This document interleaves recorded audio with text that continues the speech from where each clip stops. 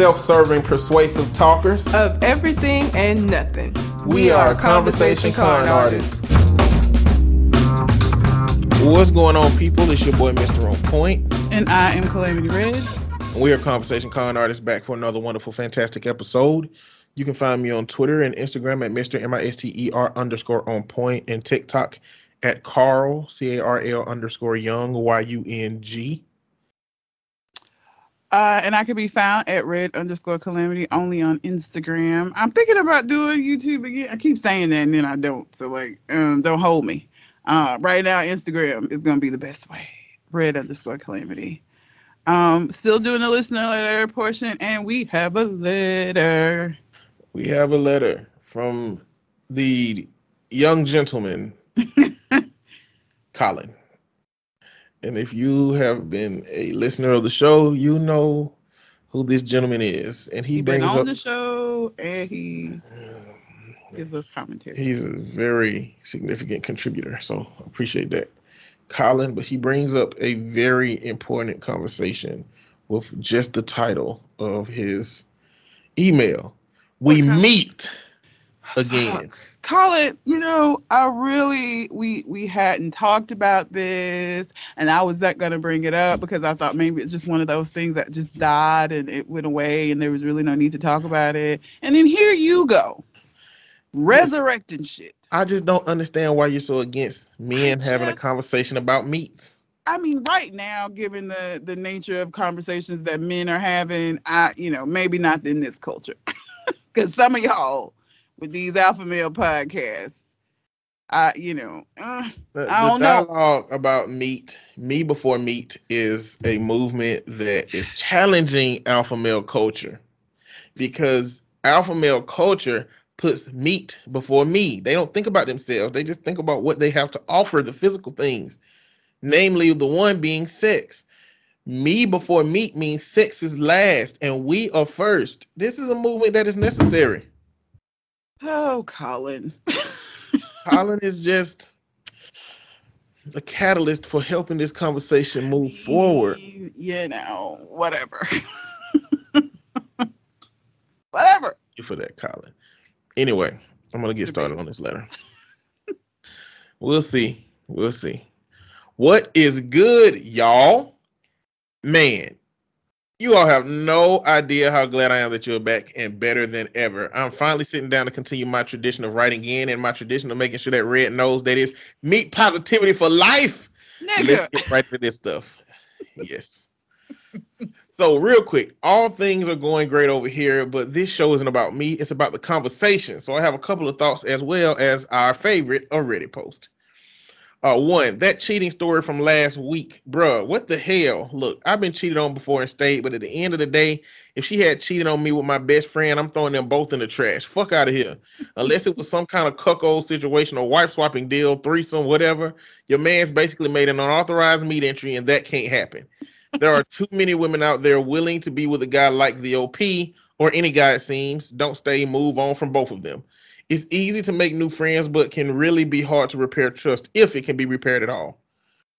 2, that kid's story and the separate finances. Listen, hell no. I feel like this story had to originate out of New York. She sounds like a high-powered, high-performing attorney or business executive or something. And it sounds like the type of shit I would overhear white women talking about in New York bars or on the train. I'm all for gender equality and for equal pay for equal work, but come on, man. 3, camel toe. I agree with On Point. Nasty word. Have never liked it. Just say labia. I forgot he talked about that. Ew, he did. That's just a horrible fucking word. It's terrible. Now, my post for y'all is, my wedding is this week, and I need advice on how to stop my in-laws from ruining it for me.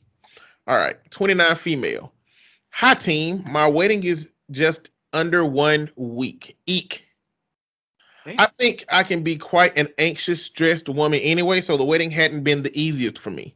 I finally went ahead and sacked my terrible wedding coordinator. Thanks, guys. But that means more dealing with family. Without boring you, my in-laws suck. My mother-in-law is overbearing, fake, manipulative. My father-in-law is totally absent, but still wants to use us and our child to show off all over social media, which I hate. My brother-in-law is narcissistic, manipulative, again, totally absent, but likes to dip into my fiance's life and tell him He is prioritizing his future wife and child too much and neglecting the ones actually closest to him. We barely hear anything from them, but suddenly it's their wedding. My father-in-law has already decided he's going to ask the photographer for unedited originals, despite me saying this was rude and not a thing. My mother-in-law has not helped a single bit towards the wedding and left it all to my mom. There's a lot of things that need to be organized for cultural reasons pre-wedding. My brother-in-law has behind our back gone and organized a car for boys' photos without thinking about where this will happen in our tight schedule, and we found out through a friend. He has also sent over someone else's schedule after I distributed mine and is trying to take over. Other notable mentions include them repeatedly going over the allocated numbers and then LOL oops telling us too late, leaving me to worry that my guests will run out of food and seats, and I still can't tell how many they may have invited. I've tried to allow some buffer in the catering, but we only have a set number of tables. And so much more. The fact that they've been completely uninvolved in organizing anything, there's a lot to do, but seem to want to show off and take credit where it isn't due is just the icing on the cake. They irritate me every time I have contact with them, and on the day I know they will be doing things I don't like, trying to hog the photographer when I really wanted to be about us and our child, not some distant relatives embarrassing us. I don't know what else. And I can't control them. I can't. But I'd love some advice on how to not let them totally consume my thoughts and suck away my happiness on the day. Anyone else struggle with terrible in-laws? ETA, my husband to be is super bad at setting boundaries with them. He feels guilty and never wants to do it. He just doesn't see the things they do as issues, and he's definitely been walked over by his family his entire life. In fact, once he told me that I should be the one complaining to them if I'm so unhappy, and why am I only being loud in his shadow and not ballsy enough to actually say it to their face? So yeah, too long, didn't read. Feeling very anxious about my in-laws and running my wedding. Can't control their crappiness, so need advice on how to manage it. Girl, if you don't elope. I'm finna finish his letter out.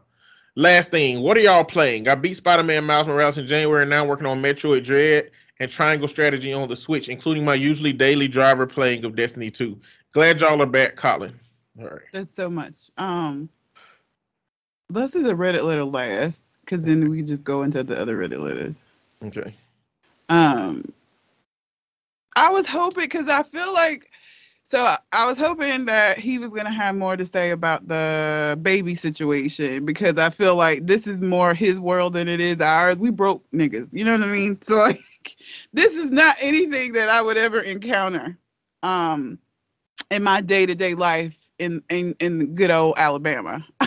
So again, you know, I feel like because it's a baby, all of that is a lot. It was too much for me still. Man, motherfuckers put too much stock in what a baby is. A baby ain't nothing but old semen.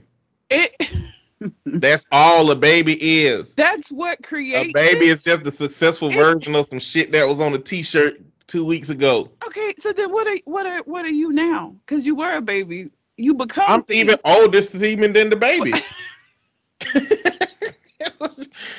What do you mean? The baby becomes a whole ass person. And so like, again, it's because this is not like an average thing that you can like budget out in this way.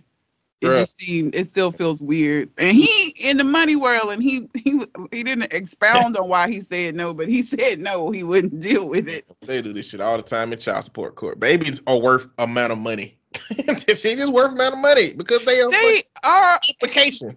That is when the relationship has failed and the two people to guarantee that both parents, I guess, are doing shit. Because a lot of times the mom has custody or whoever, because women pay child support that they don't have a kid. But this is not that. This is a situation where these two people very much are planning to stay together. And so it doesn't. Child support came about because of people splitting up. It did not come about because people stayed together and wanted to like balance out the workload. Like, you know, child Kelly support Clarkson was created. That's one of my stories. Okay, we'll talk about that later, y'all. I'll bring this point back. That is one of my stories. But yeah. I forgot we talked about the camel toe, so that's funny that and it was such a small thing, but that's hilarious that he brought that up. Bro, if I were to hear a podcast and the word camel toe came up in it, that's all I would remember too, because it's just so egregious. It doesn't offend me quite as much. It's so egregious. I mean, clearly they're the worst word, but I'm like, bro, a Jersey Shore bro came up with that term. That's hilarious. That's just the only thing that makes sense. Who happened to have traveled to fucking Egypt or something at some point? That's like, Now I want to look up the etymology of I don't like it. camel toe. Uh, But yes, the guy, what you playing? what am I playing? I have a Switch, and I played Zelda Breath of the Wild like a year ago, and got all the way to the end to the final boss. And they have all the side missions and stuff, and so I came back to it recently and forgot how to play it because, again, it's been like a year since I played it, and I didn't realize that game does not allow you to have multiple saves. So I was gonna create a new save just to kind of do the tutorial type shit to remember like what to do, and then go back to the save where I'm at the final boss. It doesn't do that, and so I overwrote. Oh Lord, that's So the worst. now I'm playing Zelda Breath of the Wild from the beginning. I wouldn't even start it over. I would have deleted that shit on my system. That's what I would have done. I would have deleted that shit. I was angry. I've done that before. I was quite angry because I had it's Zelda Breath of the Wild. If you don't know, is a very long game. There are all these like interim bosses that you had it's a whole fucking thing, and it's an open world. So like, there's all these side missions, and you like collect food and cook it to help. Like, it's a whole fucking open world game. It's very long. So I had put a lot of time into getting to the final boss, and oh yeah, that's why I wouldn't have done it. Like, I got low video game tolerance for stuff. I want to beat it. That's why I came back to it. I was like, I never beat that, and I was at the final thing. So let me gather some supplies and get ready, And then I was like, fuck, I don't remember how to use any of this stuff. And hindsight, I could have just went to the Google and looked up the things, but I was like, it'll be good for me to just kind of play through the beginning tutorial kind of shit. Yeah. And yeah. So I'm playing. So long story short, I'm replaying Zelda, Legend of Zelda Breath of the Wild because of that, and that's really it right now. When I was in back in the day when I had my PlayStation 1, I was playing Final Fantasy 7, epic game. But it's a point on disc 1, because it had multiple discs. It was a point on disc 1 where you had to dig up something out of the ground, and for some reason I could not find where to dig it up. And so I took the other disc out of the case and I threw it like a frisbee at the wall. And it was the ones with the black back on it. You remember that? Mm-hmm. The ones with the black back. Yeah. I threw it at the wall. And what I thought was going to happen in my head, it was going to hit one wall, hit the other wall, bounce onto the floor. I was going to get it and put it back in the case. It exploded. It was not supposed to do that, I don't feel. What? I didn't even throw it hard. Why were you throwing it anyway? Listen, it was a very safe effort at being mad and throwing something at the same time, because I was throwing a very solid, hard to break disc. So you thought it was probably one of them things where the pressure point, like when Jet Li hit you in one little spot and you fucking break down. I feel like it's like a 0.001% chance that spot get hit. And I feel like when I threw it like a frisbee, I feel like it hit that spot. It just blow. I was like, what the fuck? I ain't never seen no shit like that before or after, because I used to try to do it again. I couldn't do it. I can't replicate it. Because, you get with that old PlayStation 1, you used to get those demo discs and stuff. And once you done played the shit out of them or bought the games that you like on it, it ain't no use for it. I used to try to redo it. I couldn't redo it. But, it's the universe want for me to play the game. But, I got a low tolerance for shit I want to happen in a game not happening. I will easily be like, okay, not going to beat that one. What's next? Anyway, that being said, I'm playing The Division 2. I picked The Division back up, and if you download the New York Warlords DLC, then oh man, it's a whole new game. It's a whole new game. It's so much shit downloaded on that game, and new shit opened up on the map. I was so overwhelmed, I just went to sleep. I just went and got in bed because that shit was. I was like, oh my god, I'm finna go to bed. I don't know what to do next. That and also I am working on starting my Twitch channel, which I will be playing weird, obscure PC games. I'll be playing Auto Mechanic Simulator. I will That's be such a weird playing. fucking who was out like, you know what, in the simulator world what we're missing, auto mechanic. Like who asked for that? I don't know. You got all of Who's this, their demographic? all of the shit that you can do on like Forza and like Gran Turismo. I don't know if there's a new Gran Turismo, but you used to be able to like substitute so many parts. And I was like, there has got to be a market for somebody who wants to fix these vehicles. They got to be, and they found it. I don't know how popular it is. I'm also playing Very niche. playing a dating simulator.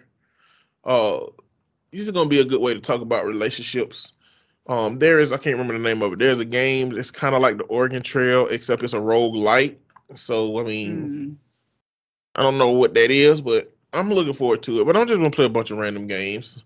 I'm planning on starting that within the next week. So that's gonna be my new game. But right now, all I've been playing is the Division. Is the Division or nothing? I get caught in the games like that, and I play them for the long ride, and I just keep playing and keep playing and keep playing, you know. But we can go to the letter now.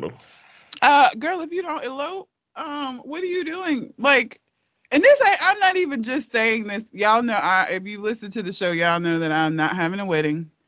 My boyfriend is very aware. I made it very clear, and like, I'm not joking, nigga. Like, so if you propose, be ready to go to the courthouse. Like, I'll have a reception. I wouldn't, because I feel like people want to celebrate with you, and so like I will be willing to like pay rent somewhere out and do like a reception for family and friends to come to. But like throwing a wedding and dresses and bridesmaids and all that, fuck all. I'm not doing that. Like, I'm going to make sure all the people who are buzzkills won't come to my wedding by having a theme wedding. Oh, I want to have a superhero theme wedding. Ooh, is it gonna be like any superhero, like Marvel based? Any superhero. We just all gotta correspond so that there are no duplicates. Okay. You know, so when your daddy realizes in order to come to his daughter's wedding, he gotta have a goddamn Hulk suit on and goddamn or a Hulk buster, he gonna change his mind. Well, it's not her, it's her in-laws, it's his people. That he like. Okay, see, I wouldn't even be in this situation. I wouldn't be in this situation because this nigga said, look, he ain't setting boundaries. He been setting bad boundaries. He told her that she should complain. Yeah. Bruh, at what point do you see somebody's engagement with their family and not consider that into your marrying them? They not going away. No, they're not. They're not going, and it gotta be a turnoff for him for her to see him being treated like this by his family. Yeah. But I mean, you know, she loves him. You're right. It is gonna be forever. She gonna be dealing with this forever. But I feel like the only solution as far as the wedding is concerned, if you're gonna go through with the wedding and marry this nigga, is to elope and not even include them. Just don't do that. Because you know and have said that you're not gonna be able to control him or his family, and you're not gonna be able to like manage their behavior on the day. I wouldn't even be dealing with that shit, bro. Like, I just ain't nobody got time for that. That is part of why. Like, I feel like weddings are a waste of money. I've talked about this ad nauseum. I think they're a waste of money. But outside of that, it's just too much. You dealing with family that you would normally not fuck with, and you can't control their behavior. Like, I just wouldn't deal with that, because the answer is don't have the wedding. But like, don't get married. Y'all could elope and just not include them motherfuckers. But that's it. Otherwise, be prepared for fuck shit on your wedding day. I mean, that's just what it is. Just accept it. And you already fucked up because you got a kid with this dude, and this family wants to be involved with the kid. Like, and it's clear that you're not gonna stop them from being involved with him. Yeah. But nah. I'd make their lives around me so difficult. But so I feel like if the husband to be if he won't stand up to them, like he telling her to say something to them, but I feel like he would nut up. I feel like if she did do that, because of course they're gonna come and be like, you need to get your girl. He ain't gonna stand up to them, but I guarantee you he'll be willing to stand up to her ass.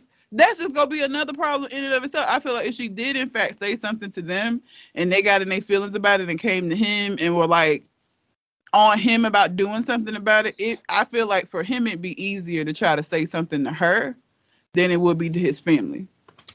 I wouldn't even be going through that shit. Like, nope. Nobody, nope. Elope. Don't have a wedding.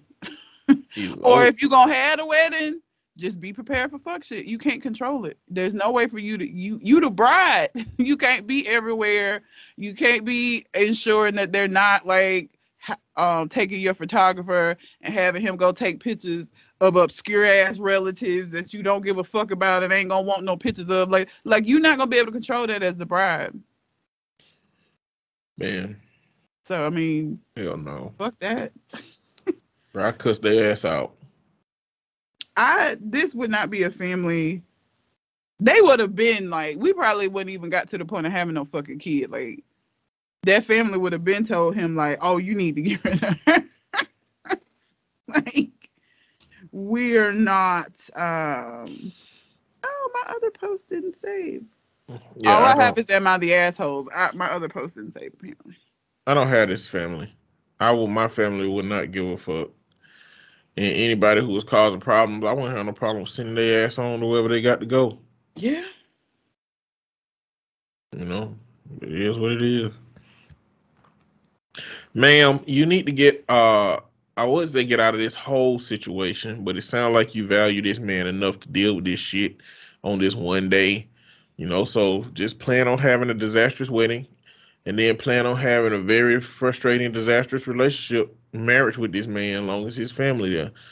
I don't know. I guess the only saving grace is if his family don't fuck with his family, and the only time he would see him is on a day like this. Then it's like, okay, let's get over this wedding and then get back to fuck with what we were going through. But it don't sound like that's the case. It sounds like he is involved and they take advantage of him. I don't know. She said they've been stepping around on him his whole life. I wonder what that looked like as an adult. Probably with the baby, I imagine. Yeah. There's ways to resolve this stuff. You do a destination wedding, number one. You fly off to some obscure place that nobody else can afford, especially if they broke. That's what you do. That's number one. Number two, theme wedding. And it don't have to be superhero. I gave you superhero. It could be zombie theme. It could be samurai assassin theme. Everybody got to have a custom sword. We give you time to do this. It could be anything that you want it to be. It could be your favorite Rugrats theme. Everybody got to wear adult diapers. You know, pick a character. Tommy's, Chucky's, Angelica's, Phil's, and Leo's. Everybody. There's ways that you can get around this. And if you don't get around it and they still ruin it, you can at least take pictures of all of them dressed like that and just fuck them up on social media with it for the rest of their life. Tell his mom. What was the doll name? Tell his mom he got to be the dog. She got to be the dog.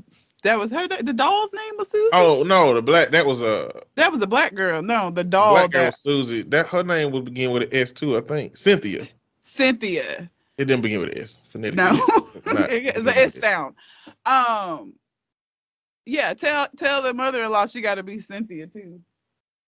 I make her Cynthia, bald-headed bitch. Damn, that's tough. But understandable, very understandable. Oh fuck. All right. I only saved like 4. I think, yeah. One of them is all of them are Am I the Assholes except for one.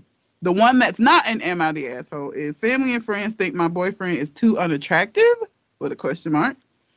Then I have Am I the Asshole for taking my stepdaughter to get her ears pierced? Am I the asshole for not creating a trust fund for my stepkids? Am I the asshole for not sharing my dinner with my diabetic roommate and causing him to have a hypoglycemic episode? That's it? Yes. The first one. The too unattractive? Yep. All right. So again, it's family and friends think my boyfriend is too unattractive? Question mark. I feel like this is gonna be, you know how white people do that thing where they do the upward inflection at the end of everything, even if it's not a question. Yeah. I feel like that's what this is. That's weird. Why would she do that? Is that because is she trying to figure it out? She don't know what it is. I don't know. She thinks that's what it is. Let's see.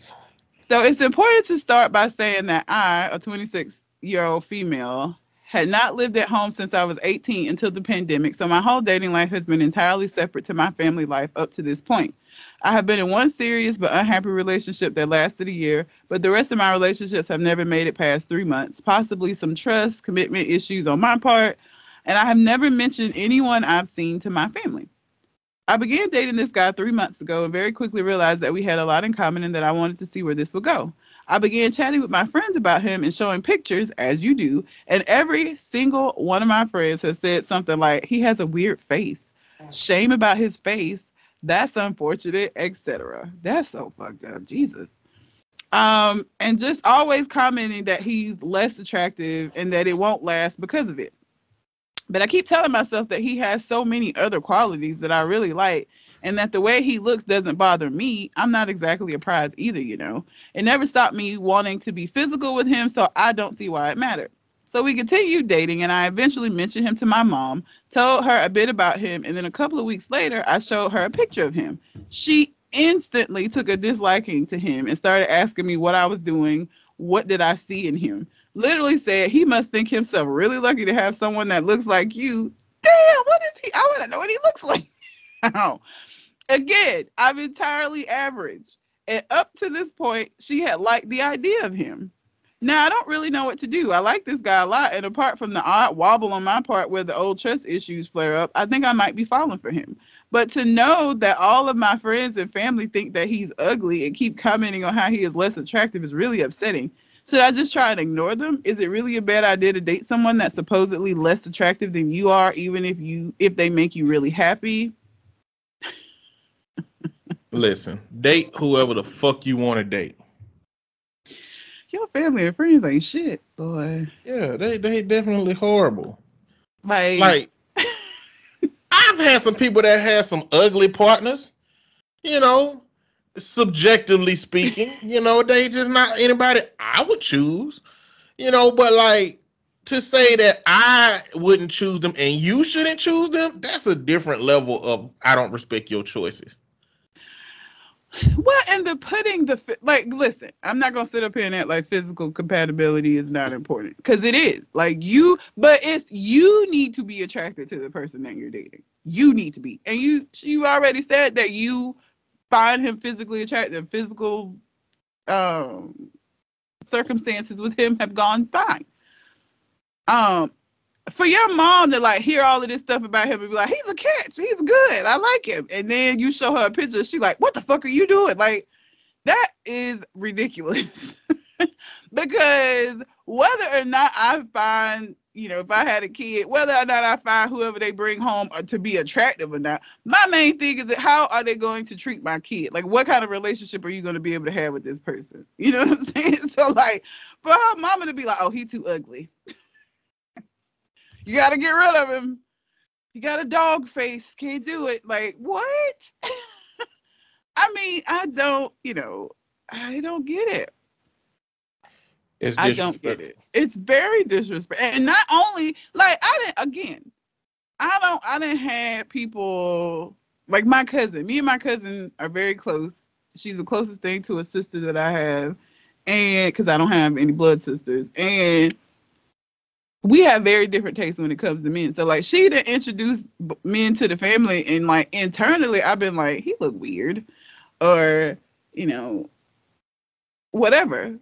But at no point have I ever felt like going to her and being like, you know, he ugly, right? Like, because it's subjective. Like obviously she doesn't find him to be ugly, and so like doing this is really fucked up on the part of your family and your friends. Like, anybody listen, this is not how you do that, okay? If you have a friend that brings around somebody that you don't find attractive, you don't have to find them fucking attractive.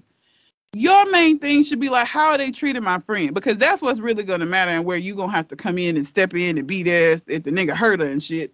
That's what you should be concerned about. Why do you give a fuck if you don't find them attractive? You ain't fucking them. So who cares? That's so, it's, I don't understand. I don't understand. It's a terrible situation to be in, especially one to where you value somebody for their internal qualities, and now people got you thinking about, like, that's the essence of being unattractive, right? The best case scenario of being unattractive is that you overcompensate in other places. Yep. Make sure that yourself is solid and you fortify these other areas of yourself so that you can be okay, right? I'm not conventionally attractive. Now, some women find me attractive because they had a fat, hairy-ass, bald-headed daddy. You know what I'm saying? That shit work like that sometimes. It work out in your favor. And they can be extremely attractive. And it's like, if they had a good daddy and he looked like Carl Winslow, I'm winning. You know what I'm saying? I don't look like Carl Winslow, but like they got that image of a man who he can be big, he can be bald, he can be all these things and still be valued. So they look at shit like that less than, you know? But like, you have to fortify those things. And this man paying the price because of that from the people externally that influence her is like, the price will be paid if she actually listens to them. Yeah. If she don't listen to them, then again, they just playing the role that they supposed to play in society that makes him have to go out there and overcompensate. They just doing what society do. Okay, I don't look like the motherfuckers on the goddamn boxes in the hair section. Okay? But what, I'm with you though. What does this motherfucker have to look like? Does this nigga look like Elephant Man? Because I'm like, what does he have to look like for people to be like, oh, what the heck? Shame about his face. What? Listen.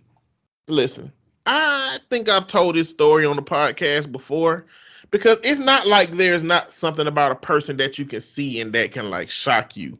But when I was at a counseling conference in Alabama, I was walking by looking at the tables, looking at all the brochures and stuff, and this super confident woman was standing there, and where one of her eyes should have been, it looked like an ice cream scoop took the whole thing out. And listen, your description is not funny. It's your description and the words that you choose. At woman, and it is terrible. I'm laughing at you. I'm not laughing at her. Why would that be how you the time you were gonna describe it? Everybody who is listening knows the size and the shape of an ice cream scoop. How else would I describe the size of it? I mean, I could have said a slightly larger than a golf ball size, a plum size hole was in her eye. It's just the image of somebody using an ice cream scoop to scoop somebody's shit out of their socket. Go on, let me. When I looked up, do you know how strong your poker face gotta be? Yeah. To not know what the fuck to do in the moment. Laughter wasn't a thing. It was more like, goddamn. Like if you scroll by some shit on Facebook like that and you saw it, what you would say. Imagine not having a buffer between seeing that and what should be said. And I'm like, she is confident, because I feel like, why don't you have on an eye patch? You know, not for us, but for yourself. But like the level of confidence you have to attain to be comfortable with yourself. You know what I'm saying? That like, he's comfortable with himself. He bagging him a fine chick. But and she keep describing her stuff as like average. Like she confused by why they acting like she fucking Halle Berry. See, the thing is, they might not even be doing that. That's just by comparison. They might be like, you know, she looked like a damn moose, but this nigga look like a dead moose. Like, how the hell we can't even talk shit about her no more because she found somebody to make her look good. Like, listen, believe in yourself and trust yourself. He believe in himself, so I fuck with him. She don't believe in herself. I don't fuck with her. But if she chooses to stay with this man because she's found somebody she value and got those internal qualities that she like, then I'll fuck with her. I don't fuck with nobody else in the story. No, they all fucked up for that. Everybody else is trash. They very much so. Everybody else is trash. Even if I feel that way internally and don't say that, I will support my friends choosing people in their life because I feel like they must be bringing some kind of value to that person's life. Yeah. And For if sure. can't get out of the idea that aesthetics is a big part of what people should be bringing to your life, you deserve baby mamas and baby daddies and getting scammed and your bank account robbed and all the bad things that come to people who have problems because they didn't think of what the internal qualities of a person were and just only looked at the aesthetics and the outside. Yeah. All the shit that come to you that's bad, you deserve it. I want to do the hypoglycemic because I just want to know like why you would deny somebody food to the point where they became like what reason could you have? And, choose one of mine first. okay. I got several of them. All right. She won't let my parents meet our child. How do I support her decision but not alienate my parents? This one say, I just got told. It's shout out to Colin from Dead Bedrooms. Oh fuck. My husband of 7 years left me for a guy he met over a 7-day trip to Madrid. What?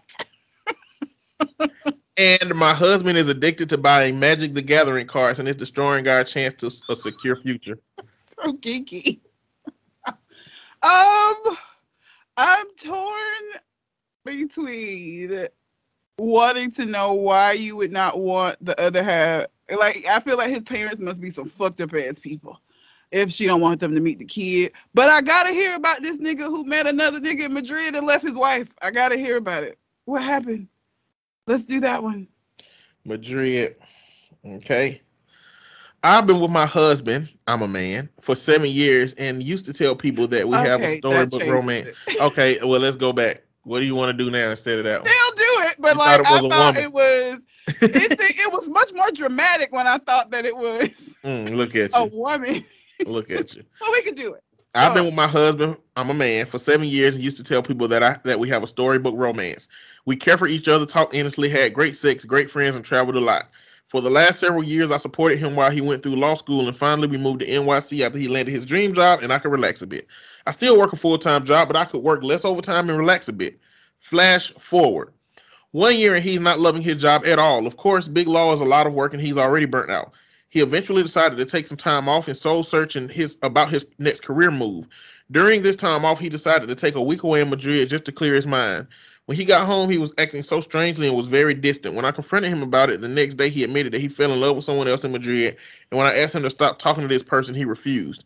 He wouldn't stop talking to a person that he had only known for 7 days to preserve his marriage with someone that has lived with him unconditionally for 7 years. I went home to my parents for a week to soul search, and while on our laptop, I found my journal entries intended for his therapist he had written while on vacation in Madrid about these affairs he's been having without me knowing at all. He also wrote about how he has never felt passion with me and how he doesn't think our love is compatible. After reading this, I called him and told him we need to split. These many betrayals and lies were beyond my capacity to forgive, and I can never trust or be vulnerable with him again. He packed his clothes and put it in storage and has been in Europe with his new lover since then. I'm still in shock a month later. I had to scramble to find a new place to live, move all our stuff alone, take care of the divorce settlement, and work a full-time job. All this while he's in Europe, not working and traveling with his new lover. I feel broken, used, and completely alone. I keep reliving the last 7 years, and I can't see how I could see this done. How I could have seen this coming. He told me every day how much he loved me and how we would do anything for our love. How do you go from fighting over who would die first, so we don't have to live without the other, and him telling me he wants to have kids, to this? Better question: how do I ever trust someone again? I'm 30 years old and I can't see myself ever investing in a long relationship like this again after sinking my literal heart and soul in this marriage and being tossed aside like a fool. Jesus. I mean, it's still dramatic, but there was going to be an added drama twist if he'd been a woman. But that is fucked up. How is he still going around and on what money? Because he ain't working, obviously. If he worked for such a high-powered, high-performance law firm, I wouldn't think that you would be able to do that while in Europe. So like, I feel like he's just not working. Sound like, what the fuck is he still just gallivanting around fucking Europe? But Bruh. anyway, that's fucked up. But if you're 30 and y'all were together for 7 years and you met him, and y'all were like early 20s, it's hard, man. Like early 20, 22, 23 is the time where you like coming out of college, and you know, if you went to college, everybody doesn't go to college, but if you went to college, you're coming out of college and really like trying to figure out what the fuck you gonna do. Like now you know, you in that space of life where people expect you to be kind of settling upon something to do. And you still really don't know. I feel like you don't really know who you are. Not fully. When you're 23? 22, 23. Enough to be like, I don't know if I would have wanted to get married that early. When I think back about how I was and like what my mindset was, like I feel like if I had married somebody around that time, we probably wouldn't still be married. Like I feel like I'd be divorced. Yeah. Because I don't feel like I really knew who I was, let alone what the fuck I wanted or needed in another person. And so like that's when they would have met and got together and been together for these 7 years. Now fast forward 30 and he out here, you know, he ain't even old enough for a midlife crisis. 30 is not midlife. That's a midlife crisis behavior. Yeah. What if you found out that, what if you like met a person that felt like they should be the person for you, and like it feels 20 times more natural and more better. You ain't cheating on your partner, but like you feel like you've met someone who is like very, very compatible with you. How much stock do you put in the fact that you selected that person versus going with what feels better? I mean, I feel like that would make me question the relationship that I'm in. What is it that I'm missing? Like, what makes this person feel so much more compatible? Like, that would make me want to analyze what I'm in, because for that to be the case, something must be missing. So what's the difference in the two situations? Like, because I don't feel like just walking away. Because the thing about it is, infatuation carries a whole lot of good feeling and good hormones and endorphins and shit. You know what I'm saying? And so, like, what you don't want to do is make some decisions based off of some infatuation type of shit. And then when the real shit starts, because like any relationship is gonna come with like shit, you know. So like if you move on and you move in with this person, are y'all gonna be having like financial issues that you wasn't having in your last situation? Like what is that gonna look like? Like I would be analyzing everything if it were me, just because I know that anytime you meet somebody new, it's fun, right? It's something new, it's different. That doesn't necessarily mean that it's better. It may feel better in the moment because it's new. Yeah, you're right. But you don't want to walk away from some shit that you know is solid for some shit that is just in the moment fun. I mean, this nigga doing all kind of irresponsible shit since he met this nigga that he manages. Like, that ain't gonna end well, I don't think. Oh, buddy and old dude in Madrid, or from Madrid, I guess they traveling around together now, but I don't think that's gonna end well.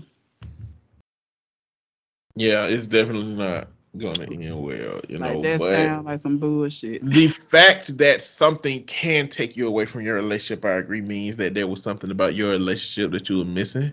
Mm-hmm. But you know, people don't owe you the rest of their life. You know what I'm saying? And they don't, but but the way you communicate that, like, even if I had went on a trip overseas and found somebody that was gonna be my lover, like, to respect the person that I've been in this thing for this long with, I tell the other person, listen, give me 6 months, goddamn, to get all of this stuff settled. and then move forward, But I think that comes with our non-confrontational society. We don't want to have them conversations. We don't want to think like that. We just want to be like cut shit off cold turkey because we don't have to hurt ourselves by hurting other people. Well, because it sounds like the cheater has been having issues and just ain't been saying nothing and been getting up like everything is just sunshine and daisies every morning instead of communicating like, hey, I feel like something's missing, or hey, I'm not happy, or whatever the case may be.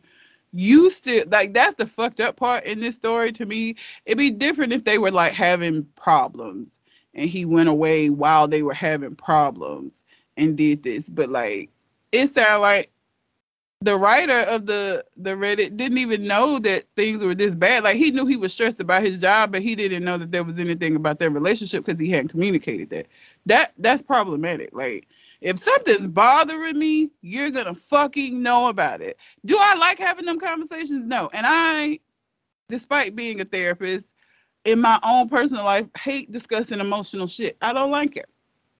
I hate it. I have to be forced to do it. But see, what you're saying is that if you have a problem, somebody's going to know about it. Yes, because your behavior is going to be so significantly different that they're going to be like, something wrong with this goddamn girl. Fuck. Let me go play the game 2 hours before I try to figure this shit out. Get through playing the game. Hey, what's going on? Nothing. Oh, fuck. It's bad, too. It's bad. So when you say that they gonna know, you ain't saying that you gonna communicate the particular issue to them. They just gonna know because you're gonna be acting crazy. Part of that, it depends on, like, so if it's something serious, like, as much as I don't like doing shit, I would do that. Yeah, but like for minor stuff, more minor things, yeah, I'm just gonna have an attitude. Like, even now, like, I haven't been in this relationship for that long, but like he knows. Like, he'll be like, "What's wrong with you?" He's like, "What you mean?" He was like, what's the problem? What's wrong?" I don't even realize I'm doing this because you did it to yourself. You did this to yourself. How? Okay, because when you're cool with somebody or you like somebody, you are so overtly pleasant, and it's just a whole different thing. Because when somebody done fucked up, it's a whole you sit different, you look different, the facial muscles in your face do some different shit. Nigga know he done fucked up. The smartest nigga know where he fucked up already. Yeah. I'm a smart nigga. I know why I be done fucked up. Jen, I know you wanted to do the podcast early. I'm sorry about that shit. It's here. We here now. You gonna either get over it or not. Now, I want to suggest you to take this route in a relationship with her. No. That's not good. That's like neutrality relationship shit. But knowing that the problem is what the problem is, when you get good at that, your relationship will flourish with Red. So, yeah. Nigga who in a relationship with Red, if you hear this, write down. I don't realize it's that drastic. Like, I do try to be pleasant with people that I care about. Like, people I don't give a fuck about, like, they get the attitude all the time. But like, people that I care about and I like, I do endeavor to be very pleasant. So like, but it don't feel like it's that much of a difference to me. Yeah. When it's happening. But apparently it is very drastic. It's very big. It's a very big difference. Like, I'll just be I'll be sitting. I'm like, he's like, it's your posture. It's your whole energy didn't change. It's all different. That shit I'd be like, fuck. You know what I'm saying? Like, and again, I got no investment in you. So it's like, I'm just not gonna talk to her for 4 days. Maybe she'll be over it next week. I don't feel like I've done nothing big enough to be no extended period of stuff like that outside of like maybe work. Because you be sending me emails like, send me some shit. And I'd be like, not sending you some shit. And at a certain point, you'd be like, this motherfucker still ain't sent me the shit. I'm sure that happened over a period of days. But I can still get away with not talking to you. Yeah, he can't get away with not talking to me. So exactly. See, me, I agree. I work on the little things the little things is little things that I wouldn't really address. That is like I would like for you not to do that again. Is if I ask you if you want some ice cream, you say no, and then I buy my favorite ice cream, and then you go and start eating my favorite ice cream before I eat it, like that. That shit, I don't like that. But it ain't big enough to the price. If you don't eat it all, it's fine. I'll have some. I know they don't eat the whole thing. It's okay. But like, tell me you want some ice cream. Cause at a certain point, I'm gonna be like, I'm gonna buy me an ice cream and I'm gonna buy them an ice cream. And I'm gonna label the ice cream that they can eat. And I'm gonna label mine. That's some shit where it's like, okay, it's like a little knack. It ain't nothing that I have to address that you may be like, why he being different for these 5 minutes? But things that you need to talk to your partner if a crack pipe fall out their back pocket. So extreme. Yes, you do. Please do. Please have a conversation. Things under that too. Again, on the other end of the spectrum, okay, if you drink the last of my milk and I bought some cookies and you knew you drank the last of my milk that I thought I had at the house, but I don't have no milk, but you know I love milk with my cookies and you don't say nothing, and I get there and it's a milk jug in the trash can, I'm irritated, but it ain't nothing that's gonna make me be like, hey, why do you do that shit? It ain't gonna make me do that because first off, if you don't, it's like very specific circumstance. Most of the time I have a lot of milk. It is a very particular moment where I don't have enough milk. It was just enough left for one person to drink. That other person drank it at the very same time that I had some cookies before I replaced my milk. I get the cookies, get home, didn't realize I didn't have no milk. You knew you drank the milk, but didn't tell me. That's a very specific circumstance, right? Mm-hmm. You know, that ain't gonna happen a lot, you know. But you know what I'm saying?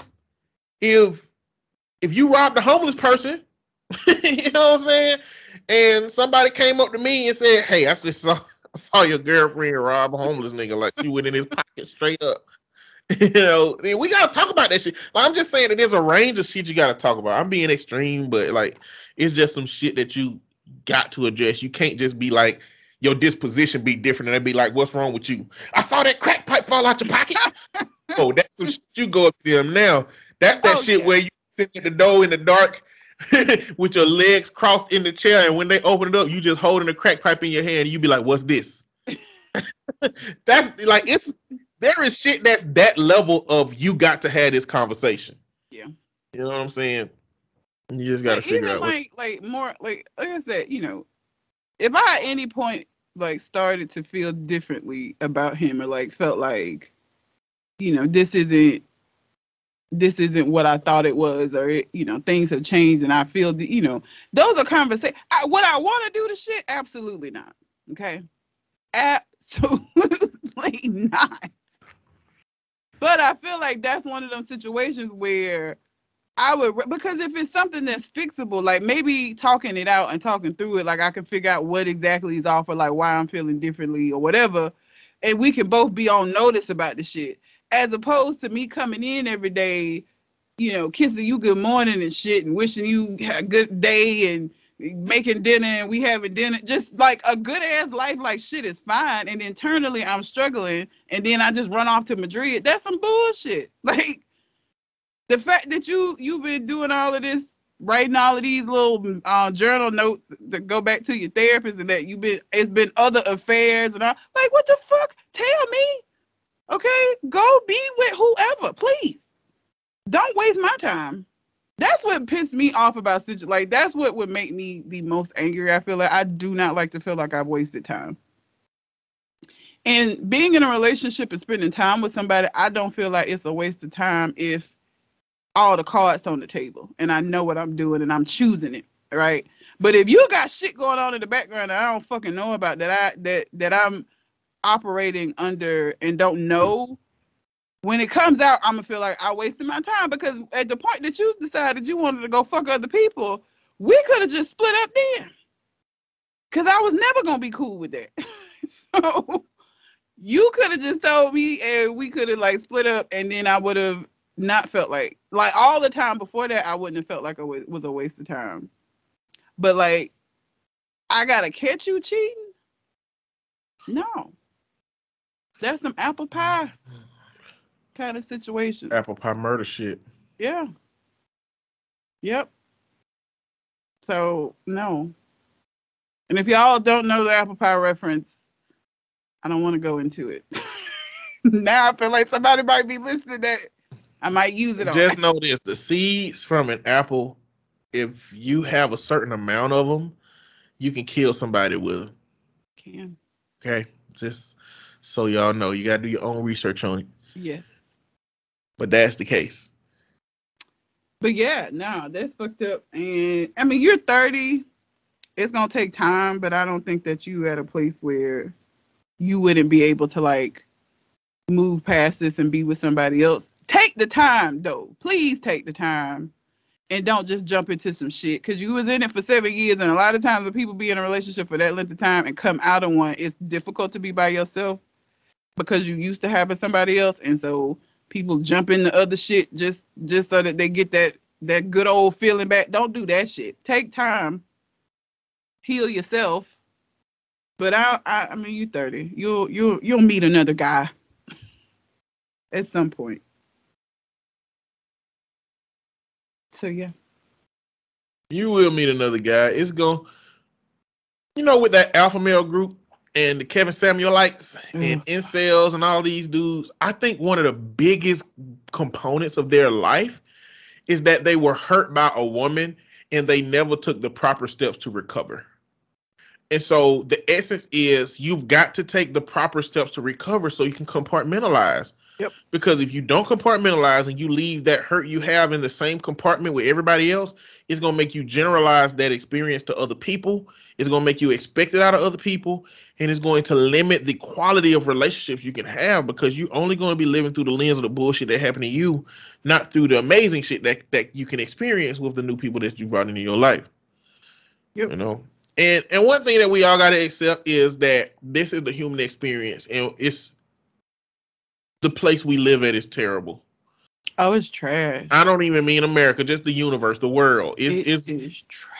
It's going to hurt you. It's going to do things. It's going to impact your emotions. The more you can accept that this world is going to do you harm, but there are things we can do to overcome it, I think it'll be easier to accept when these things happen to you and you can move forward. I mean, it might be a callous way of looking at it, but as long as you know that there's things you can do to recover from when bad things happen to you and you can get back on a relatively normal path, I think that's important to know. Yep.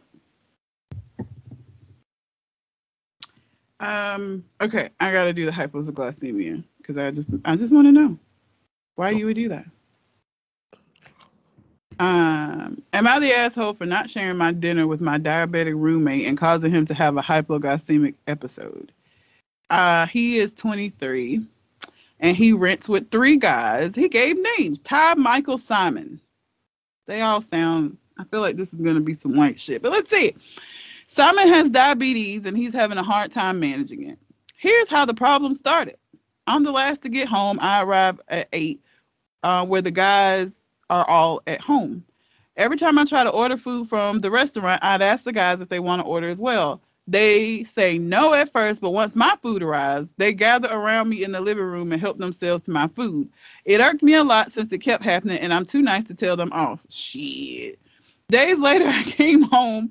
Simon sitting on the couch. The other guys were still out. Before I ordered food, I again asked if he wanted some, and he said no. This time, to avoid having to share my food, I decided to go eat in my room once the food arrived. Not gonna lie, I got some looks from Simon, but I thought nothing of it. I went to bed at 11 p.m. and around 2 a.m. I woke up to loud knocking on my door. I then opened the door and Ty yelled, saying that Simon had just had a hypoglycemic episode and Michael drove him to the hospital after I refused to share my dinner with him earlier. From what I understand, he didn't eat for hours, and that was counting on eating dinner with me, but I took the food to my room and he didn't get any. Ty and I started arguing after he called me a selfish fuck for hiding and withholding the food and letting Simon go through this knowing he's diabetic and can't stay without food for long periods of time. He thanked God they recognized his symptoms and took him to the hospital early. I said I already asked if Simon wanted to eat, and he said no. Ty said it's because of Simon was going to say that. Ty said it's because of Simon was going to say that since he had no money to buy food and was hoping I'd share, but I hid it instead. I said I wasn't obligated to pay for others' food, which set him off on me about how horrible my attitude was over a few dollars, but money is an issue for me. Simon hasn't talked to me, but Michael and Ty keep blaming me and saying that they no longer trust me around Simon. Moreover, Michael called Simon's parents. I had an argument with him because of this, and he said I had no excuse for treating a diabetic like that. I've been getting a lot of bashing from them over that, and I have been feeling incredibly guilty, thinking that I might have contributed to this in a way. No, you didn't. Man, fuck your roommates. You need to get new roommates because Simon is a whole ass adult. And if Simon is a different thing to if somebody asks about food and you said, you know, I ain't got no money, but I hadn't eaten all. Like your pride, Simon's pride is what caused Simon to have a hypoglycemic episode. Like, how y'all gonna tell this man he gotta share his fucking food with y'all and that it's just a few dollars? If it's just a few dollars, then y'all broke asses would have bought your own fucking food and not been eating his food. Get the fuck out of here. Now they gonna blame you for this. Like, he didn't eat all day. Is that not his responsibility prior to me getting home? The fuck? Your roommates ain't shit. See, these am I the asshole things, like sometimes I wish I could put my whole essence in a human being and how they respond to things, right? I ought to be like, I don't give a goddamn if Simon 10 toes up in the morning. Look like we'll need another fucking roommate. Simon is grown as fuck. If Simon ain't learned how to regulate his own goddamn blood sugar without me, a little old me, he didn't know me a year ago, and if I move out tomorrow, what y'all gonna do? Y'all gonna carry that nigga casket, what y'all gonna do if y'all don't figure that shit out? Better get that motherfucking nigga mama up here to damn start fixing his shit. Because I don't got energy for people who feel entitled to my time, my energy, my money, my everything. If I feel like you're entitled to that shit with me, we gonna have a bad time and a bad conversation. And bad for you. Yes. I'll be all right. But that's why, what the fuck? That's why I don't get in a situation like that. Like, first of all, I would have been said something like, if I asked y'all, hey, I'm coming home, I'm stopping by such and such, y'all want something? No. Okay. When I get in, don't touch my fucking food. I asked and you said no. So guess what? You don't eat my food. Period. Now, I feel like, let me qualify this. Because I feel like Leroy Ketchum and Shogun, and I feel like all of y'all who know me personally gonna be like, but Red, that's what you do all the time. You always talk about you not hungry, and then you get something off of somebody's plate. I feel like that's different. If my boyfriend, because there is a difference between me like snagging a couple of fries and like it feeling like I'm supposed to get a whole portion of somebody's fucking food. Different. It's different. And I don't do that with everybody. I wouldn't do that with no roommates or nothing. Y'all niggas, yes. Yes, I would. It's still entitlement.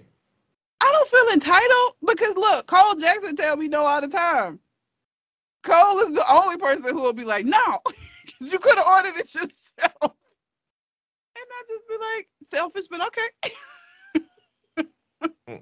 He turned me down all the time. He won't let me eat out. Sometimes he will. Like, he'll do it very grudgingly. This the question though. If you was having a seizure and the thing that could save you was that French fry that you was trying to get, then would he give you the French fry? I think he would. And then he would yell at me about why the fuck did you let yourself get to a point where you was finna have a goddamn seizure without food and then order no food. Like, I feel like Cole would help me and then blast me out after the fact. I'm gonna wait till you stop shaking it and throw the fry on your face. And be like, here, clean yourself up. Like, Simon is too old. And then, like, they acting like the way that they're talking to this man about this situation is like Simon is a 7-year-old child who's supposed to be under his care, and you didn't give your 7-year-old child food and you knew he was diabetic. Simon grown, and he ain't no relation to me. All of us here because we needed somebody to share this fucking rent with. Period. Like, that nigga knew he needed to eat. Like, what are you talking about? This is crazy. Like, for them to even be trying to put this, you didn't call his mom. Call his mama. I'll tell her too. You need to talk. Your son is not prepared to live out on his own, mama. Because he out here not taking care of his fucking diabetes. That ain't got nothing to do with me. I Give a just fuck about you calling that nigga mama. It ain't my mama. My mama named Peggy. Shit. I just want to tell everybody that's not my real take. Again, everybody who knows Red knows me as well and knows that I will feed everybody. Yes. They also know I have leftovers in my fridge. They also know that I always got snacks. They know that I spend my money on making sure that I have access to deliciousness. So my roommates would always have access to food. However, if something happened and I couldn't cook like I used to, couldn't buy things and have my place stocked like I used to, and I'm down to my last, and it's up for me to eat my snack crackers and just be fed, and Simon to eat my snack crackers and to survive, I'm going to get fed. I'm sorry. If Simon's life is in the hands of somebody who has no responsibility to feeding him crackers, Simon has made too many bad decisions for me to give a fuck about his life. He don't give a fuck about his life. He don't. And so I don't either. That's all I'm saying. Yeah, he fucked up. Simon fucked up quite a bit. And hell, the thing about it is the niggas who fussing, y'all also do the same shit as Simon. Y'all sitting up here talking about me and this and what I should have did and didn't do and all of that, but y'all niggas do the same shit. I come in here with food after I done install and y'all eat my food, so y'all broke as fuck too. Okay, so all y'all can miss me with this shit. Give a fuck. Like, you are not responsible for what Simon's bad decisions and his bad management of his diabetes is what landed him in that situation. Because there is no reason why he should have allowed. It ain't no snacks in the house. Like, y'all literally don't got no goddamn food in that house other than the food you bring home every day. That's ridiculous. Don't nobody have nothing in there? So literally the only food that come in here is the food that I bring in when I get off work. Fuck y'all. And Simon finna get his feet amputated fucking with me. Tell you that right now. That's the I ain't got nothing left version of me. The excess version of me. Me and Simon will be good. But the version of me that only got a pack of crackers left, then they're gonna die fucking with me. Sorry, Simon. I bought these crackers for me. Me giving them to you is a luxury for you. I'm not gonna give them to you. I'm gonna eat them in your face if I have to. But fucking around again. Now this is a different situation. Let me say, oh damn, I got this one last pack of crackers left. Hey, anybody want crackers? And Simon namely says no. And I'd be like, okay, and I eat the crackers. And then somebody show up to my room and be like, you know you were selfish eating them crackers. I'm gonna uppercut that motherfucker right away. Bloop. Straight up into the air. Mortal Kombat style. He coming to me with that bullshit. But you know, you create the environment around you. You create the culture of your environment. Like, people wouldn't be treating you like that if you wouldn't allow it to be happening at first. Yeah, he should have said something before now. Yeah, even now he didn't say nothing. He did some passive aggressive shit like, I'm gonna eat in my room instead of having a conversation with them about, y'all gonna have to stop eating my fucking food. You did some passive aggressive shit instead. I saw a video of this dude it was a video where this guy said, my roommate keep eating my stuff that I have in the refrigerator. And so it showed this dude eating this cake, and it was a condom inside of it that he put in there. Now, I hope it wasn't used. I hope it was just... Now, if I were to do that, I would wash the condom, clean it, make sure it was like clean, put it in food. If I had to resort to that level, but I bet that motherfucker don't go in his shit no more. Oh, no. I bet he don't eat his stuff like that. You know what I'm saying? He better not, unless he just fucking crazy. Yeah, he could be into that. Could be his kink. You never know. Let's hope not. You remember what Leon told us? Oh, yeah. He said that the weirdest thing that ever happened to him at a sex party was that after he got finished, it was a dude that was watching that asked if he can have the condom with the stuff in it, and Leon was like, yeah, here you go, and he disappeared off with it. Like, if you give a raccoon a piece of fucking candy, they just fucking run around in the corner and shit. I guess that's what he did. I don't know. I'm just saying. Ugh. Y'all gotta create the culture of the relationships. Like if there's something that you gotta have the foresight to know that this might become a problem. Mm-hmm. They are eating my food religiously. And while it works for me now, it may not work for me at some time. Yeah. Yeah. It's ridiculous. I saw the letters I had. I'm going to do the one that says, I just got told. I'm really scared because that's so generic in general. Why would you choose that one? I'm just curious. We'll see. It came from Dead Bedrooms. God. I like read the beginning and I was like, oh, damn, that's cold-blooded shit. Last night, my wife asked me what I wanted to eat tonight. I looked at her, got a bit closer, and said, there's a gorgeous little brunette I've had my eye on. I thought I was being maybe charming or signaling interest in a subtle way. She looked at me and burst out laughing. She told me I better go join Tinder. At 2 a.m., she asked me what was on my mind, and as I tried to explain, I felt frustrated and that my feelings were hurt. She lashed out and shouted I should just go fuck other girls because they all love anal. He's like, what? What? Where did that come from? I should have never took the bait and imagined that she was really interested in talking with me about me. It was only to dig out some tender hole to drop an urchin in while I was vulnerable. I also got reminded of how little I always do. I never do anything ever and my feelings are all made up. I gave up anything even mildly kinky when we got married, and we maybe do something different once a year. Talking about kink wasn't really the point. I've learned a lot this morning. I've learned not to share, not to be vulnerable. She hates touch, foreplay, and refuses to initiate because I don't get brought to orgasm by being ignored and used as an object. I felt so humiliated. It's totally my problem that the same repetitive acts that consistently bring her pleasure from within her comfort zone without requiring she reach out to contribute, and I need to learn to derive pleasure from it. She told me she would never initiate sex again so long as I refuse to come during her ritual. It has to be her way or no way. I moved to lay on the couch again. Thank God I get to go back to work on Monday. I feel so welcomed and appreciated when I'm there. It's almost like they like me and are happy to see me alive. Being here at home makes me pray for death, not the romantic Christmas carols, see them grieve way. Just the regular old be dead and they can all move on without the baggage and pretend feelings. God damn. Why are you in this marriage?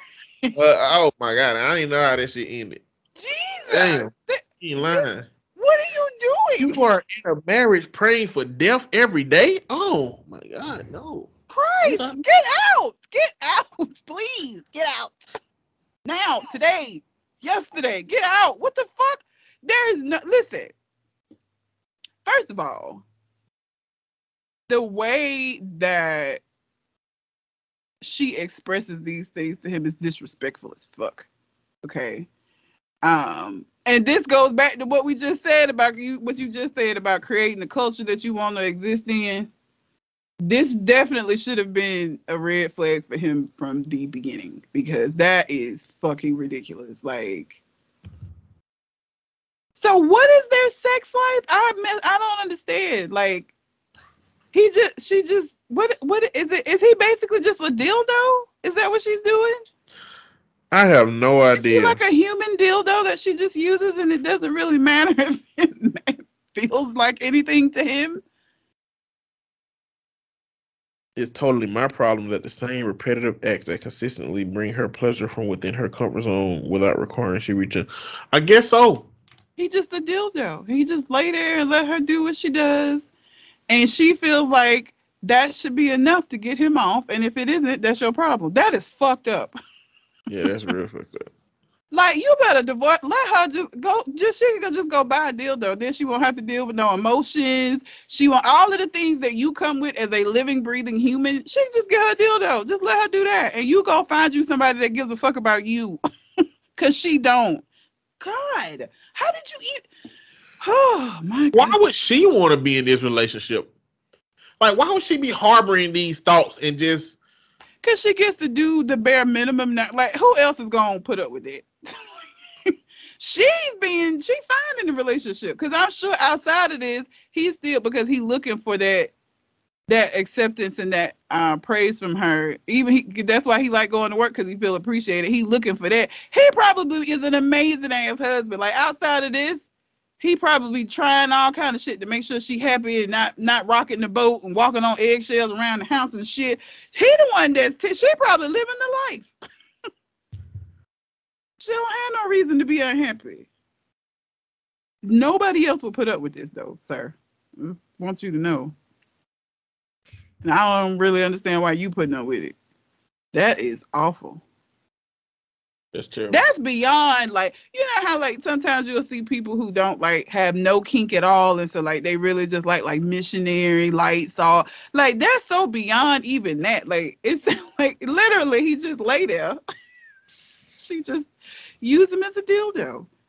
That's awful. Yes, if you wishing for death, like you get out. Jesus, that is Christ. That's pretty bad. Yeah. Just get out. Leave that relationship, man. Don't stay in no relationship where you're not wanted, where you're not appreciated. And, you know, on TikTok, there's been this big, like, debate with a couple of black creators where this one dude said that if you're my wife, you owe me sex. You should not tell me no. And if my wife tells me no, then I'm leaving the relationship. Okay. And... well, you know, so the question became, the issue with the dialogue is that why is she denying you sex? Okay, she may be having a bad day. She may be having physical pains. She may be having anything going on with her. And so he said, okay. Not in the mood. And he said, okay, short of anything physical being wrong, right? That's still problematic because sometimes people just aren't in the mood. Like I could physically do it. But the thing is, a sexless relationship is a problem, right? Sexless, yes, but saying that she owe you sex whenever you ask for it is awful. He kind of changed the dialogue because this is what he do. He's a weird dude. He changed the dialogue when he started debating with people to when would you leave your partner in a sexless relationship. But the part of the conversation that's missing is, have you done everything you can do to determine the issue with your relationship as to why sex is not like reciprocated the way you hope for it to be? And that's the essence of this conversation. A person that's not happy with their sex life, you got to communicate to your partner that you're not happy with it. This man has communicated that he's not happy with it. She don't give a fuck. She laughed in his face and said, you need to get with my program or deal with the problem. No, it's time to go. Because that's starting to get into respect and shit. Like, how can I feel like you care about me if there's a part of my struggle that you don't care about? Oh, she was disrespectful as fuck. Like, and it was unnecessary. Like, her response was so over the top and unnecessary. You're trying to be cute. And you didn't turn it into a whole fucking thing that it didn't have to be. Yeah. She sound crazy. Very nutty. Get out, sir. Yeah, leave that situation. Like, Jesus. I don't even know why you still in it. Like, when I hear shit like that, I'm like, how are you writing in like you don't know what to do? Like, why are you still there? like it's some things where it's like it could be a back and forth or either or, like maybe I stay, maybe I go. This ain't one of them situations, sir. Yeah. This is a just pack an overnight bag and leave. I wouldn't even give a fuck about it. You can have all of that shit, bitch. I don't even want to return to that motherfucker. Keep everything. Starting anew. Fuck you. Gotcha. But that's it though on my letters. All right. Well, as far as news is concerned, so I saw this and I just thought it was very interesting. So Dolly Parton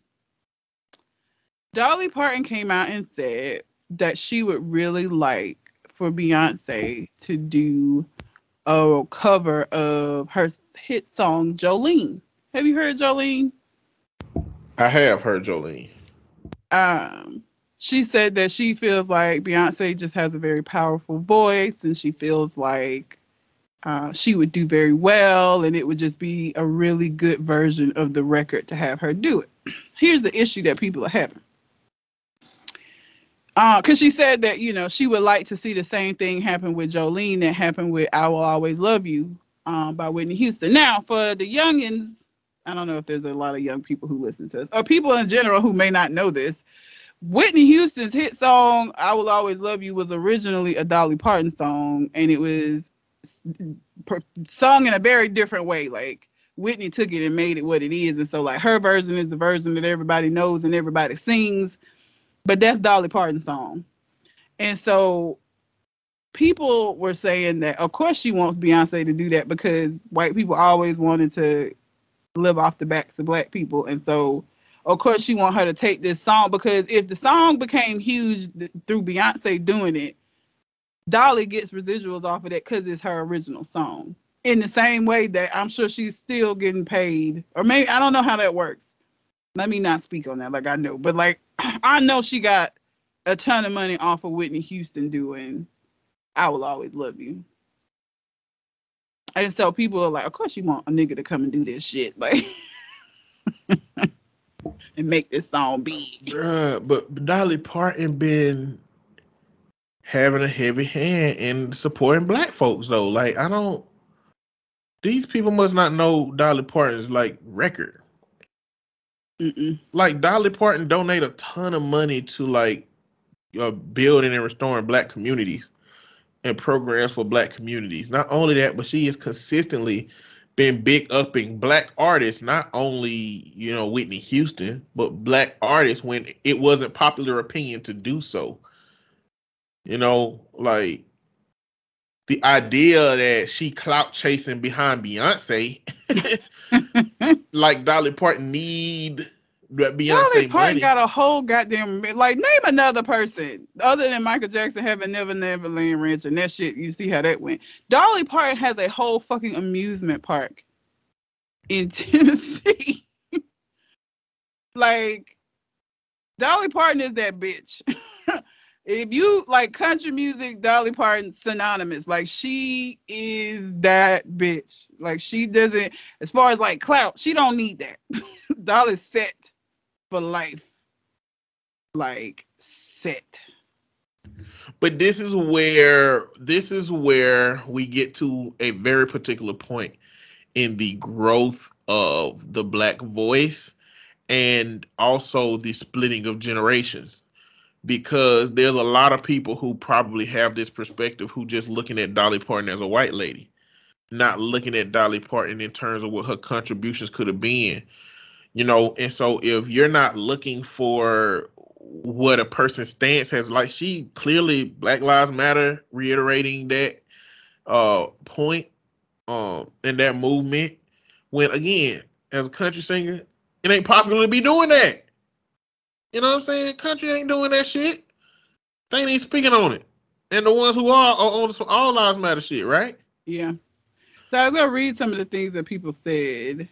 One person said, given the lyrics of Jolene, I don't think Beyonce or any black woman should sing it over, but I hope Beyonce sings a more suitable Dolly Parton song. Love Dolly, love Beyonce. Something like this would be a real treat. I don't, and I went, because I didn't heard Jolene, and I'm like, what reason? Like, what is her being black? I guess it's because she, like, describes how Jolene looks. There's a part of the song where she says, with flaming locks of auburn hair, with ivory skin and eyes of emerald green. That's really the only part of that song that I can see that somebody might be like. It's the essence of the song. It's like, don't take my man. Like, that ain't no Beyonce type shit. Beyonce will write an album about setting a man on fire. Yeah, they don't only said, they said Beyonce or any black woman. So what does race have to do with it? That's why I was saying maybe it's the description of Jolene, because I don't know why somebody black, because we done had plenty of black songs where it's like, you got shit. The most popular black song that is the same thing as Jolene is Woman to Woman. That's the only one I can really think of when I was talking about that. I couldn't think of that many more. There's well, not like Don't Take My Man, but there's a woman about being a side woman. There's a lot of like But like, I don't feel like that's in the modern music. I think that's old school shit, yeah. But like that modern music, there ain't no black women begging another black woman not to do what you're doing. Ain't no Yeah. black woman doing that. Like it's like it's Well, a lot there of problems with it. ain't no white women doing it. Nobody right now is doing it. I don't listen Nobody's to like, enough country to say that ain't happening. I listen to it's enough true. black women. No. What? You See, know, the only country that I mean, Carrie Underwood, is she talking about busting the niggas' truck up. well, see, in my head, the relationship that white women have to white men is different than the relationship that black women have to black men, because white women have always been trying to grasp at the power that they can get from being in the proximity of a white man, right? And I think that that's a less genuine relationship than black women with black men, because when that power dynamic is not there, you got to value a person for what they are and not what they have. And we can get into a whole bunch of other fucking bullshit ass branches of that conversation. But I feel like, yes, a Dolly Parton would absolutely beg another white woman not to take my proximity of power away. You know, like they absolutely would do that. Come on, this is my meal ticket, girl. Don't take my damn meal ticket. You know, this man, he's got power, and I feel like white women would do that. I feel like that's probably happening all over country music. They ain't got no reason to stand up against shit that's going on. They don't. Matter of fact, they cry. White people with really Southern accents, and I live in Alabama, so I know y'all are probably like, what? But like that really deep South, it does something to me. So like, that is a large part of why I can't listen to country music, because all of them sound like that, and it just don't sit in my spirit good. So I literally cannot. Like, I've tried to listen to country music, but I feel uncomfortable in the same way that I would feel uncomfortable if I went into Clinton, Alabama, and heard some nigga with a really deep Southern accent. Like, I feel like, oh, I need to get the fuck out of here. That's how country music makes me feel. And so I don't listen to it. Like if I met a dude, if I was buying something on Craigslist and I was going to Clinton, which is the place in Alabama that you don't go, Yeah. or maybe even Coleman, Yeah. Sundown town-ish, you know, I feel like if I pulled up and the dude had a John Deere hat on and a truck with a bunch of fishing gear and shit in the back, and he was like, "Come on back here, it's on in the trunk. I just want to show it to you right quick."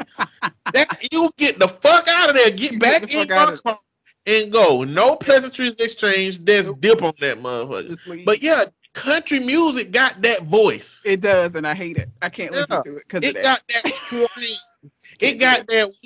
We very well may have black friends, but we also may have gone to a Klan rally. Yeah, I can't. You know, even the more poppy country, I can't. I didn't try. I can't do it. Like every time I listen to it, I don't know if it's the ancestors like just kicking me in my ass. Like, what the fuck is you doing? I don't know, but I don't sit right in my spirit. I can't do it. And Klan rallies are different today, right? They are. Klan rallies are having dinner with the fellas. Yeah. With no hoods on. They just sitting in the Applebee's in the corner talking. Yeah. Mm-mm. You know, so it's like you can't even tell. So yeah.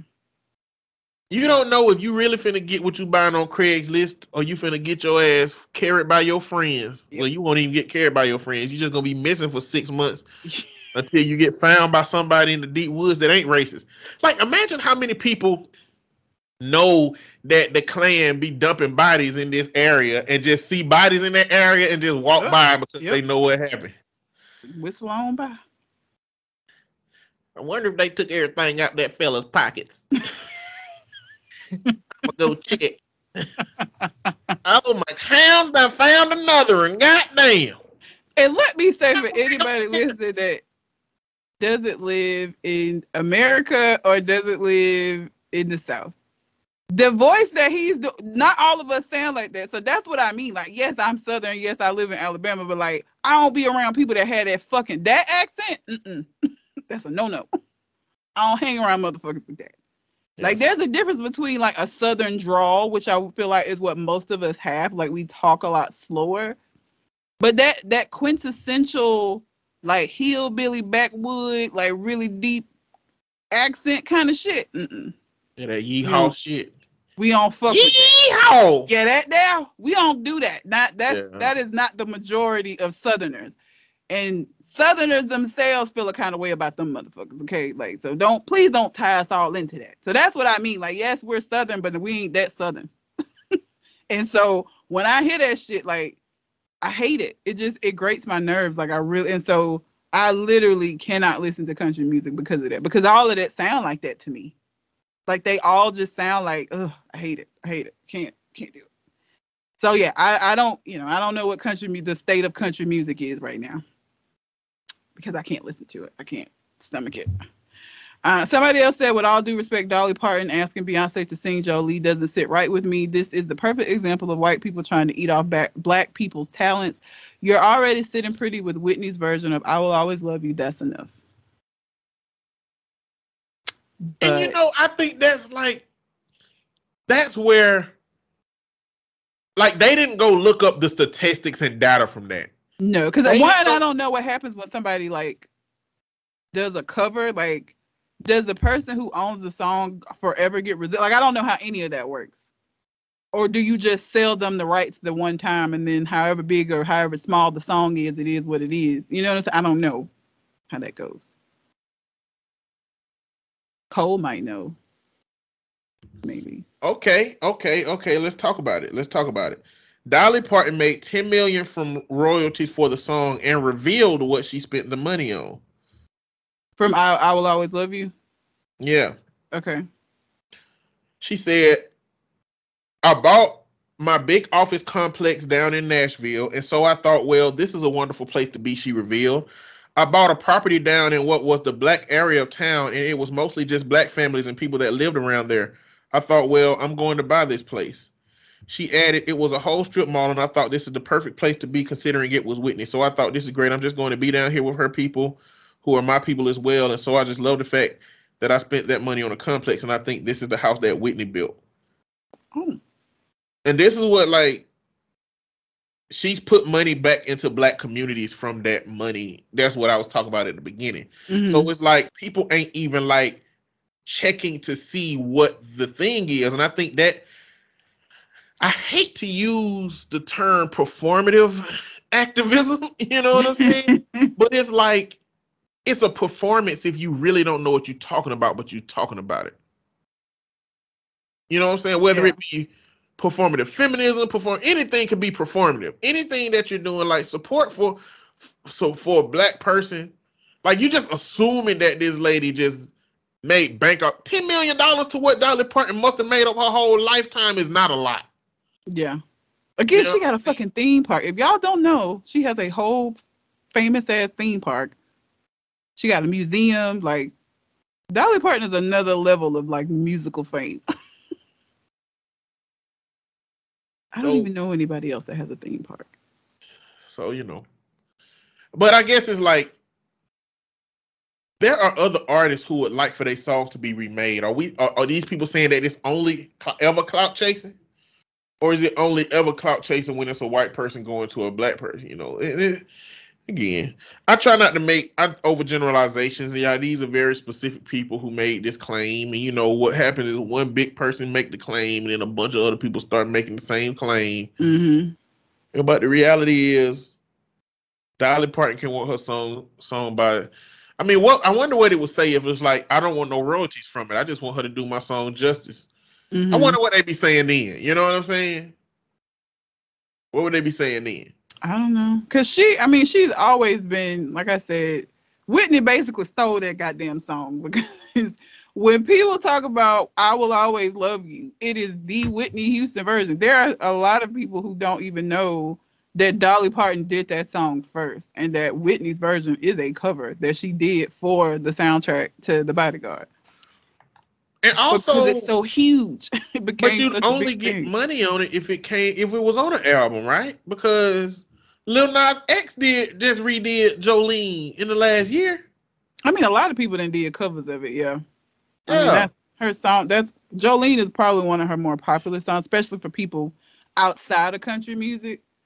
I think Jolene is like that song that everybody knows her for. Like, again, it goes to the knowledge. If y'all think that Beyonce got a bag from redoing Before I Let You Go, I just don't think that's how that shit work. Mm-mm. You know what I'm saying? It's like, you do covers to honor the people that came before you, not to make money off of it. Otherwise, it'll be an endless number of covers for popular songs.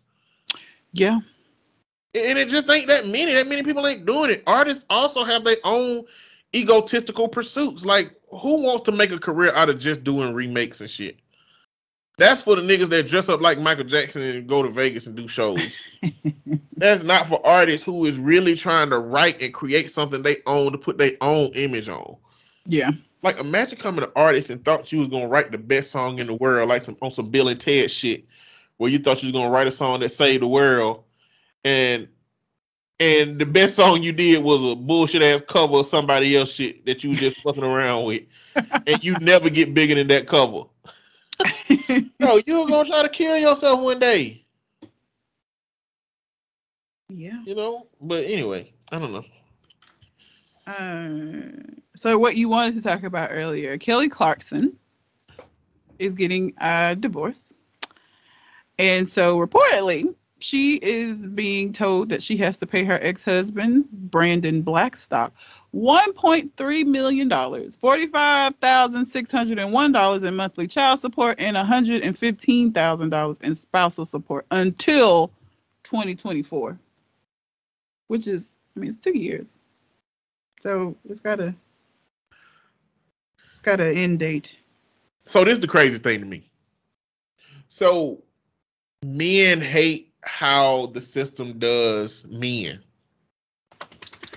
And you think that men would be advocates for the system not doing this to anybody. Oh, no, they be excited as fuck. But men love when women gotta pay, which really showcases the butthurtness of men that express it. Again, you shouldn't want bad shit to happen to nobody. Because we don't know what went on in this woman relationship. We don't know what went on in Mary J relationship. We don't know what went on in Kelly Clarkson relationship. But men are just so happy to feel like the just desserts is being gotten because a woman is having to do this. It's crazy. But the reality is his life is still finna decline with this change. You know what I'm saying? I'm not saying it'll make a difference, but like, again, I just talk about what spousal support means and what child support means. I want to see what he does. Spousal support means that your partner is responsible for helping you maintain the life that you had while y'all were together. He a talent manager, so I mean. Yeah, she was the talent, I guess. That's how he got paid, huh? Or maybe he was managing other people who came to her shows and people who did her openings and shit. But if you had, and spousal support was made because men was fucking this up. This is why men are the reason the shit exists. Men are the reason the shit exists because men used to be the breadwinners. Before World War II, men used to make all the money. They used to have the jobs. Women used to stay home and take care of their kids. If a man met a woman on the other side of town and wanted to leave to go to the other side of town, then he could do that with no repercussions and leave that woman high and dry. Spousal support became into existence because of that. Now, go ahead. I was just going to say, he was a talent manager. In light of the divorce, he's decided he's going to become a rancher full time. Yes, that's what you want to do. So his talent management could not have been going well for him to walk away, because now he can afford to just get some livestock and live on a fucking ranch. He's getting all this money. But but then this becomes the question where everybody's tripping on. It's like she's paying him child support while she got full custody of the kids. That's the part I guess that people get hung up on. Yeah. But the reality is the responsibility of the court is make sure that the kids can have the same kind of life that they had before too. Yeah.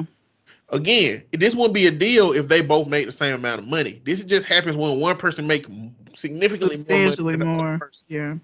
Being spousal support is supposed to help you maintain a life. Okay, if you had a house with a bedroom with 10 rooms in it, they supposed to be able to help you maintain a house with a bedroom with 10 rooms in it.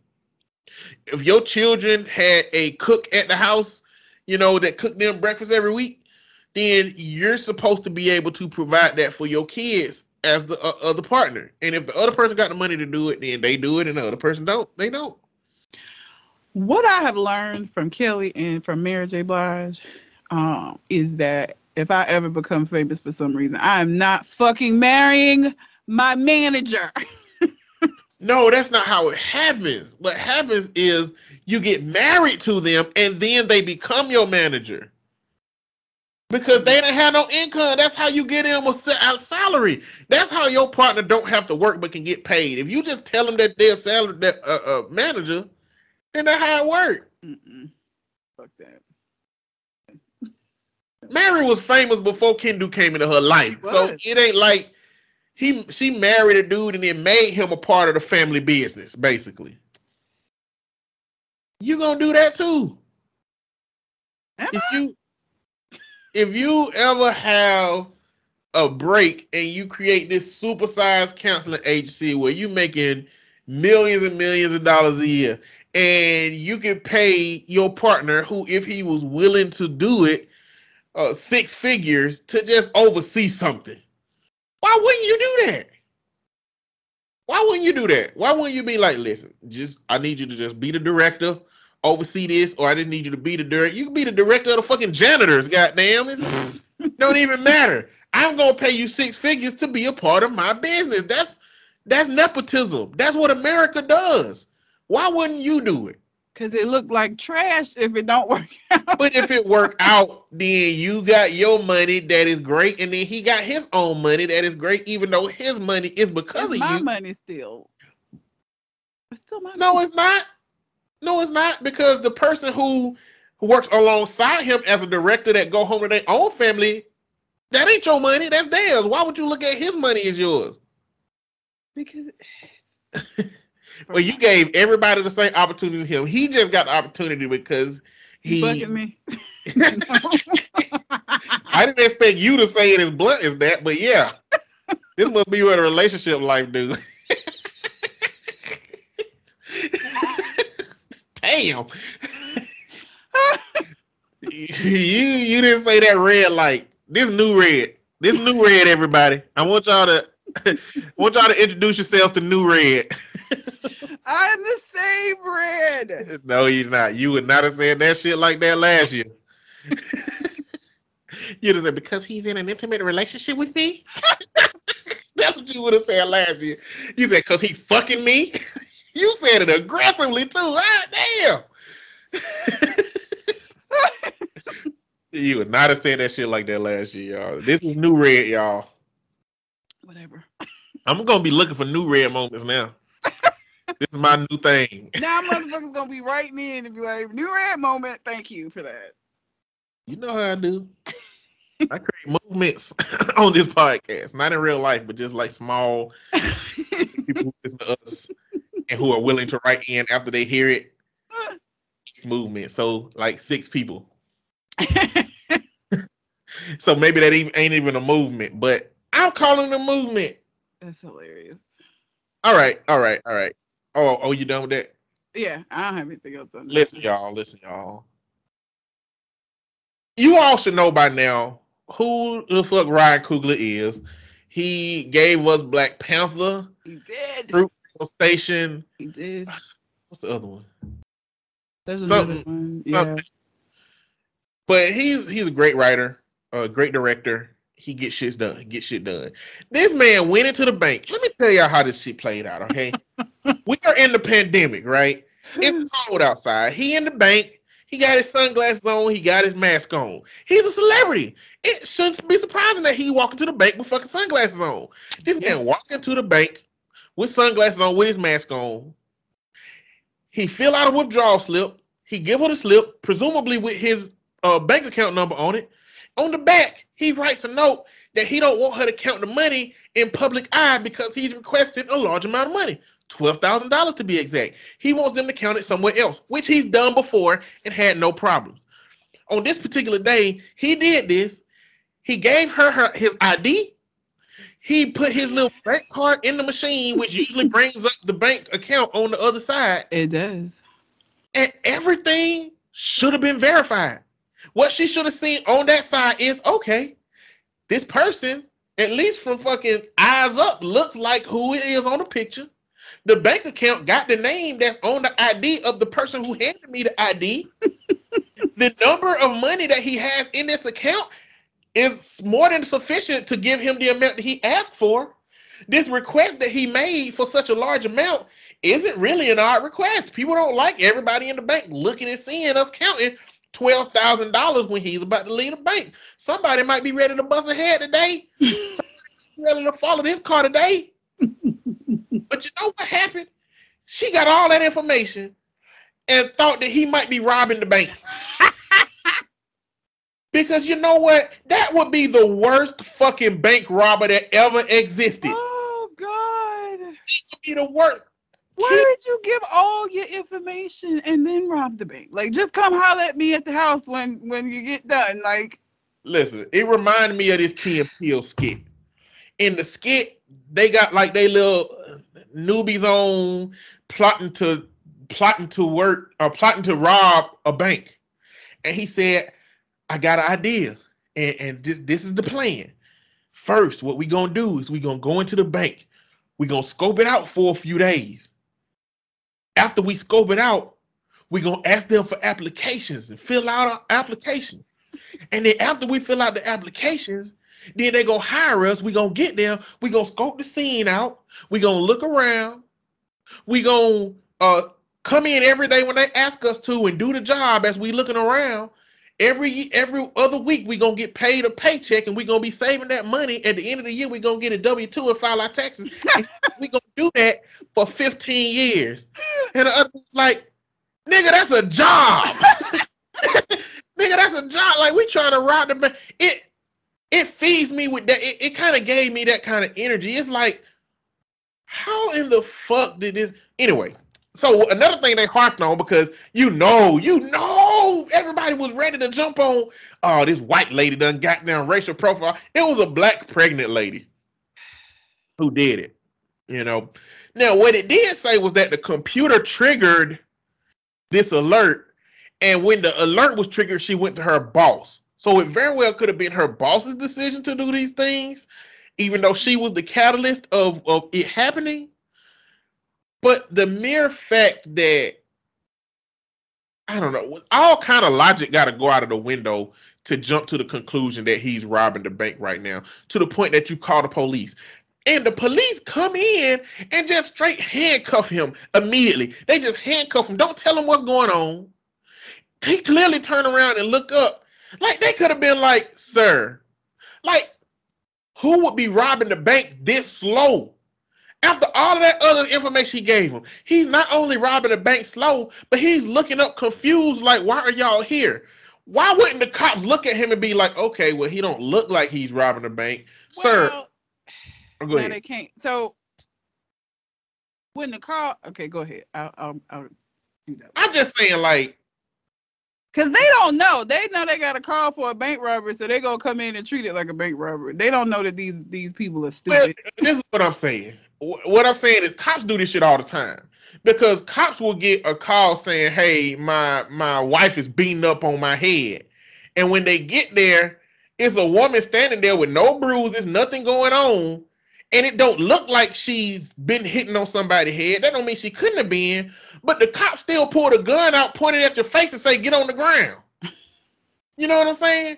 I'm not saying that he couldn't have been robbing the bank. I'm just saying that a bank robber that is actually robbing the bank will have a different reaction than a confused look on his face, not knowing what's happening, and slowly complying with a sense of confusion going on. I mean, I would think that the cops could come in and be like, okay, we got a call from them that somebody was robbing the bank. But at this moment, this don't look like somebody robbing the bank. Not only that, but this gentleman is confused. You know what I'm saying? He don't have a weapon. He went on, he didn't fight. So I'm like, why ain't a cop saying, okay, contextually speaking, let's ask this guy right here, right now, what's going on. Bro, they arrested the people in the car with him. They arrested the damn babysitter. They detained everybody that was possibly with him. They said they're the getaway drivers. They probably went to the cameras and looked at who all was with him, and they went and, told the police who was all with him, and they went and arrested everybody outside. Yeah, because how would you know about all the cars outside with people potentially sitting in them? How would you know which car he was in? So it's like police. I just don't feel like police can keep getting away with the mere fact that the call and what the call said justifies how they responded to a situation. They can't keep using that excuse. Like, unless you tell me cops are just fucking, if cops were AI, that would make sense. If cops were just fucking mindless computer drones, that would make sense. But but when they get calls when white people be doing shit, they have all the empathy in the world to look at the situation in the context and determine how they treat the situation.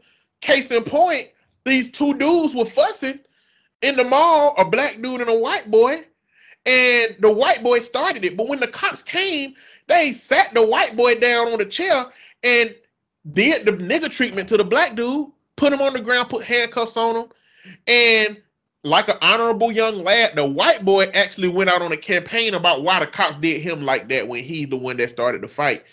Because like sometimes you don't realize the shit is like they say it is on TV until it's in your face.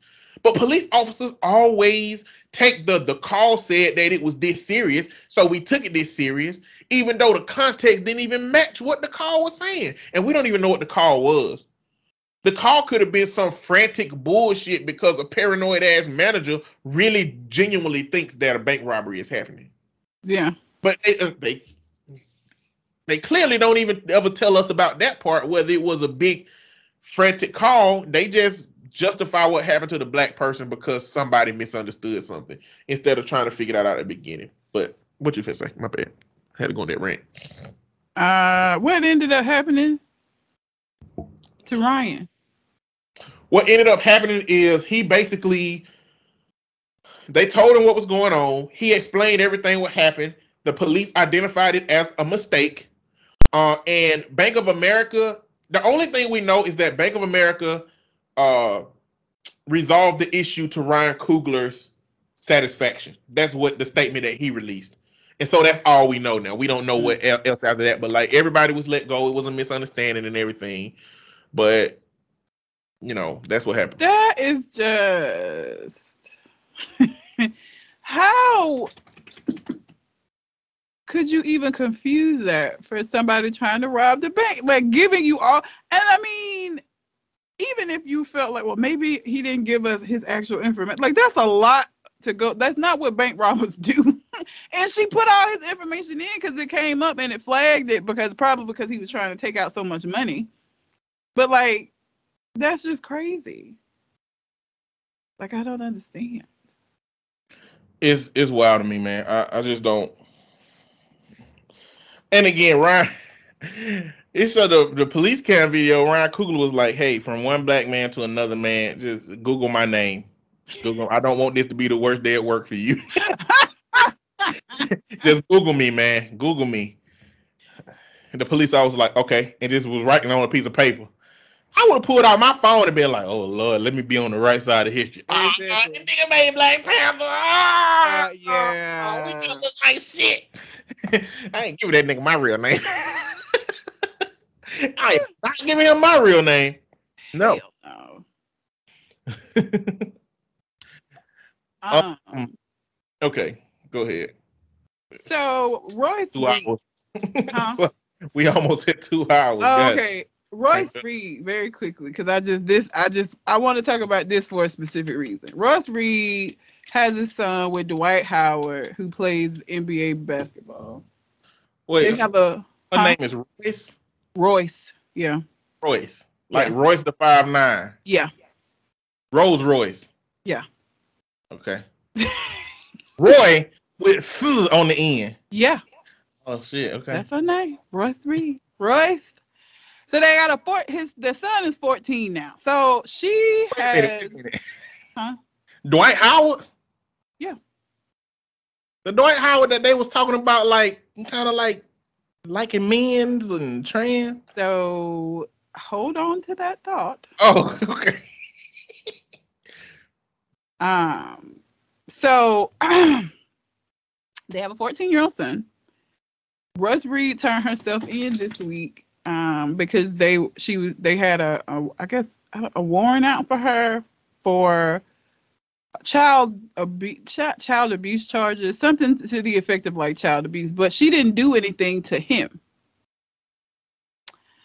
So what happened is this 14-year-old has a history of being inappropriate with younger children. And so he has been ordered not to be around small kids by himself at 14. Okay. That's what the court order is. He is not supposed to be around any young kids by himself. Apparently, he touched her boyfriend, one of her boyfriend's kids. So somehow it got reported that he had, I don't know if something happened with one of the kids, but he been around the kids by himself again.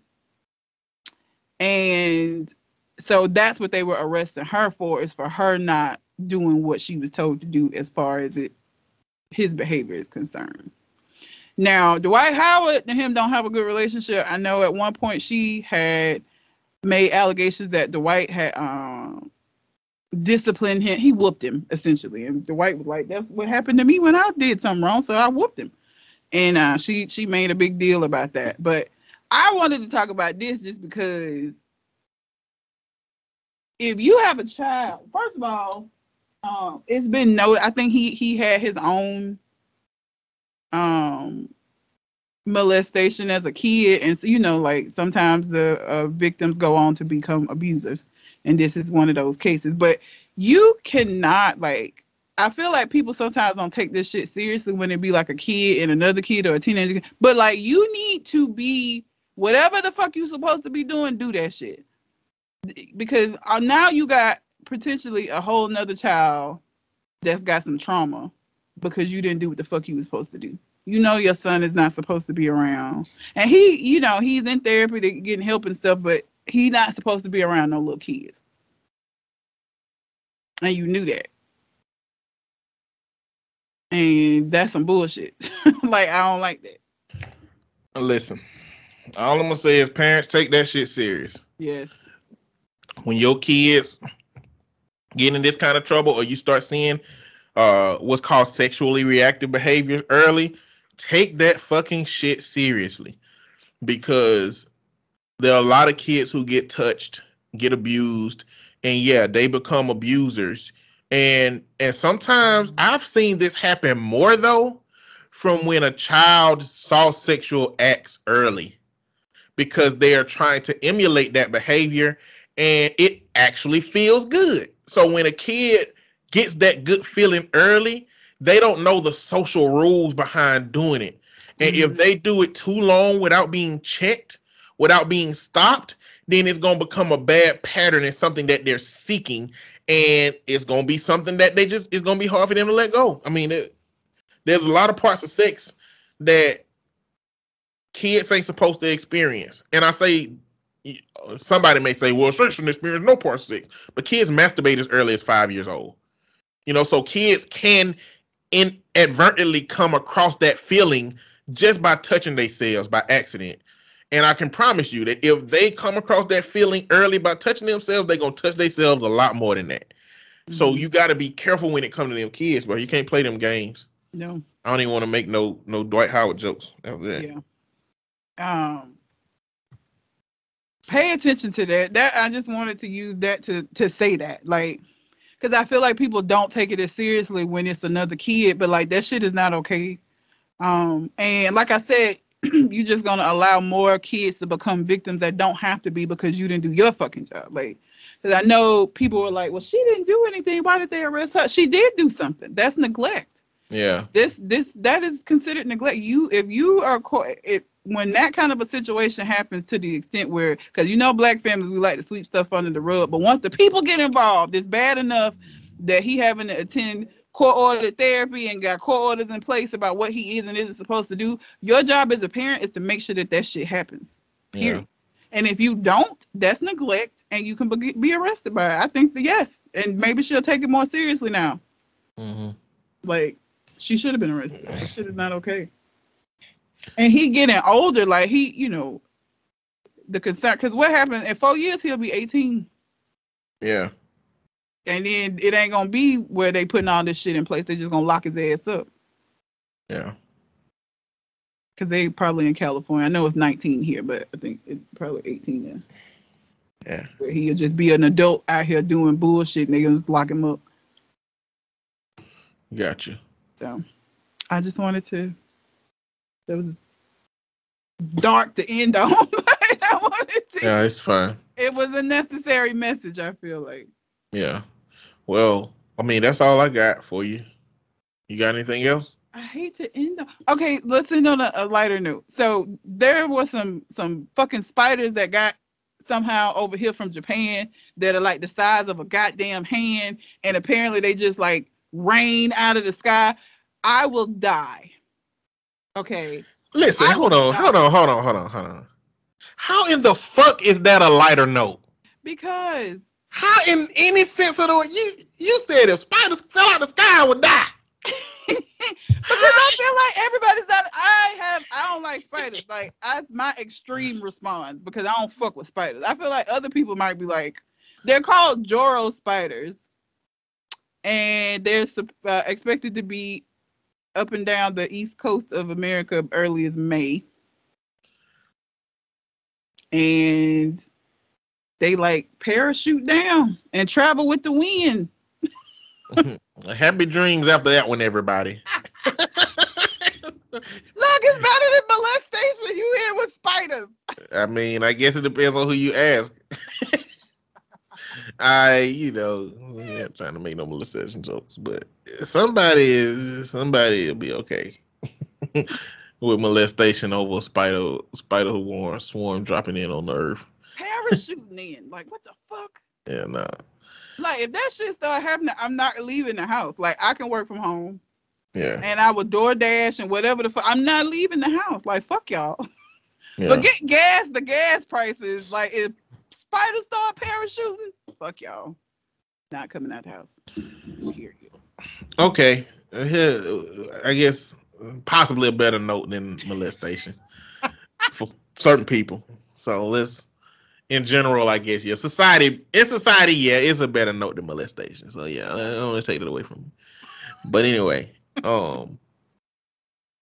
until we come to the next conversation. We out. Holla.